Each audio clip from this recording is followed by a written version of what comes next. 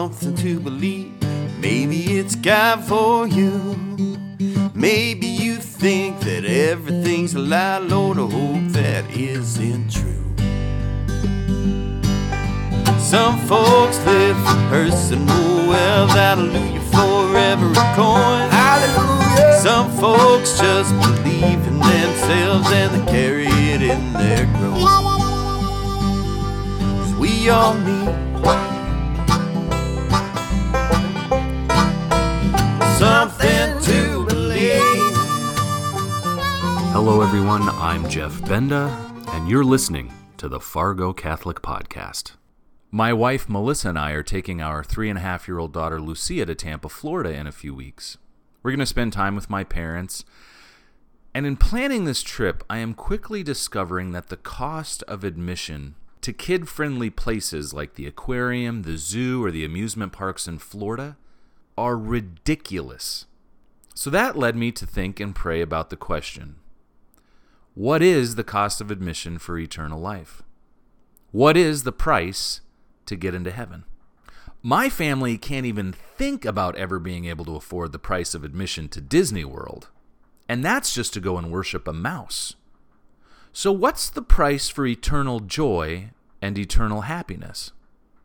What's the price to be united with God, to experience that fullness that we all yearn for? Most of my students and their parents think that all it takes to get into heaven is to be a good person and to just let other people be good people. Or you have the group of people who believe that in order to get to heaven, you just need to go to Mass on Sundays. Unless, of course, you're at the lake or on vacation. Then you have an excuse to miss Mass. But go to Mass on Sundays and check off all those Catholic boxes in order to get to heaven. But all those ideas would be wrong. That's not the price of our salvation. That's not the price to get into heaven. That type of thinking has somehow snuck into being popular. But the belief that we can attain righteousness and heaven by only our own efforts is called Pelagianism, which is a heresy from the 5th century. Pelagian argued that the holier we are, the more we do good things, the more we are sure that we're going to heaven. But that's wrong. The price, the cost of admission for eternal life is the life, death, and resurrection of Jesus Christ. And that alone. The cost for us to experience eternal life is His blood, shed for us, freely given. That's it. No matter how great we are, no matter how smart we are, no matter how nice we are to people, only Jesus Christ has the power to open up the gates of heaven. We don't deserve it, and we could never earn it. It is a gift freely given. And that fact alone should bring us eternal joy. Because God became flesh. He lived and taught us, suffered, died, and rose again, so that all of us could have a relationship with Him. But now by hearing that fact, I don't want any of you to think, sweet, if Jesus did all the work, I guess I can sit down, put my feet up, and relax. Thank you, Jesus. Good job, Jesus. I'll see you in 50 or 60 years. We need to allow Jesus' love, His gift, to change us, to transform us. The gospel reading from 2 Sundays ago was from Luke chapter 5. It's the story of when Jesus gets on the boat with Peter, James, and John for a little fishing trip. And Jesus tells Peter, "Hey, go out into the deep water and lower your nets for a catch." And Peter replies, and I'm paraphrasing here, "Dude, we fished all night and haven't caught anything. But sure, we'll listen to you and do what you say. Why not?" Now, for those of you listening to this podcast who don't know me personally, you should know that I am a huge hunter and fisherman.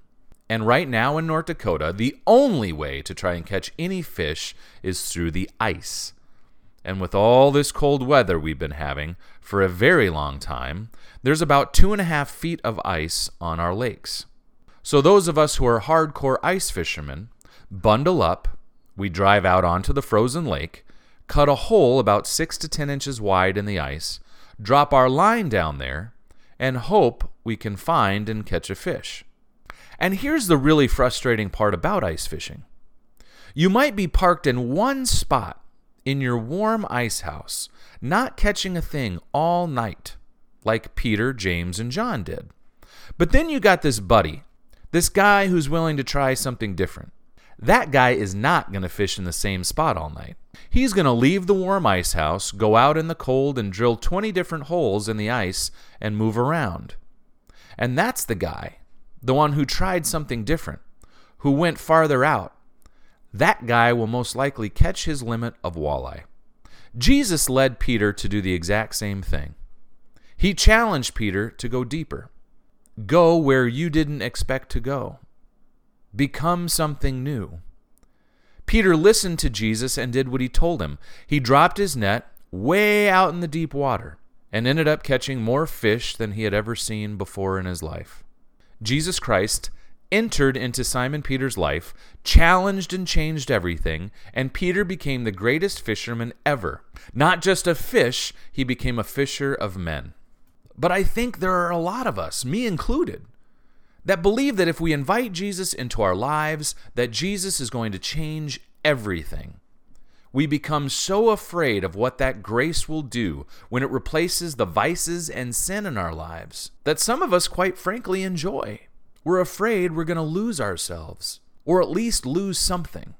But look at Simon Peter. He didn't lose anything by listening to Jesus, by following Jesus, by saying yes to Jesus. He became the greatest fisherman ever seen on the lake of Gennesaret, which, by the way, is the exact same thing as the Sea of Galilee. It's also called the Sea of Tiberias. A little side note from the teacher in me, the Sea of Galilee is actually the largest body of fresh water in Israel, and at 700 feet below sea level, it's the lowest lake in the world. And it's also home to a huge annual carp fishing competition. They've been known to catch carp as big as 36 pounds. But that also means the lake is now horrible for catching any decent fish. Anyway, back to Simon Peter. When Simon Peter encountered Jesus, his work, his power, Peter notices his failures, his shortcomings. He falls to his knees and tells Jesus, "Depart from me, Lord, for I am a sinful man." And what's interesting here is that Jesus doesn't tell Peter, "Oh, forget about your sins. Don't worry, they're okay. Just don't do bad things to good people. You'll be okay." No.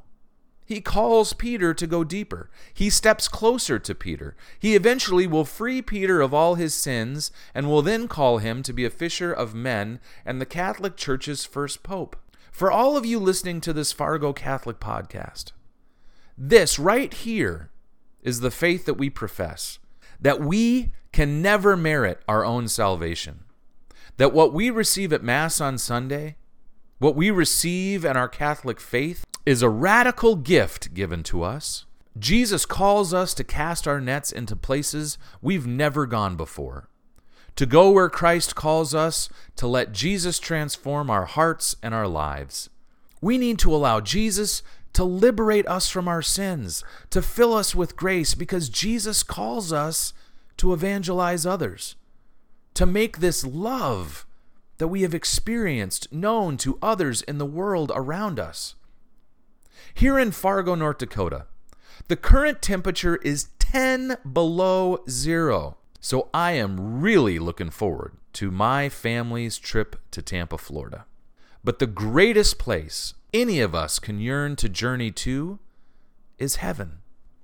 And that gift of eternal life, that cost of admission, it's been paid for us. May we all come to enjoy and appreciate what has been given to us by our Lord Jesus Christ, to allow that to settle deep within us, that God loves us, that Jesus Christ has set us free from our sins, and he invites us to make his love known, and to fill the world with the joy of the good news, the joy of the gospel.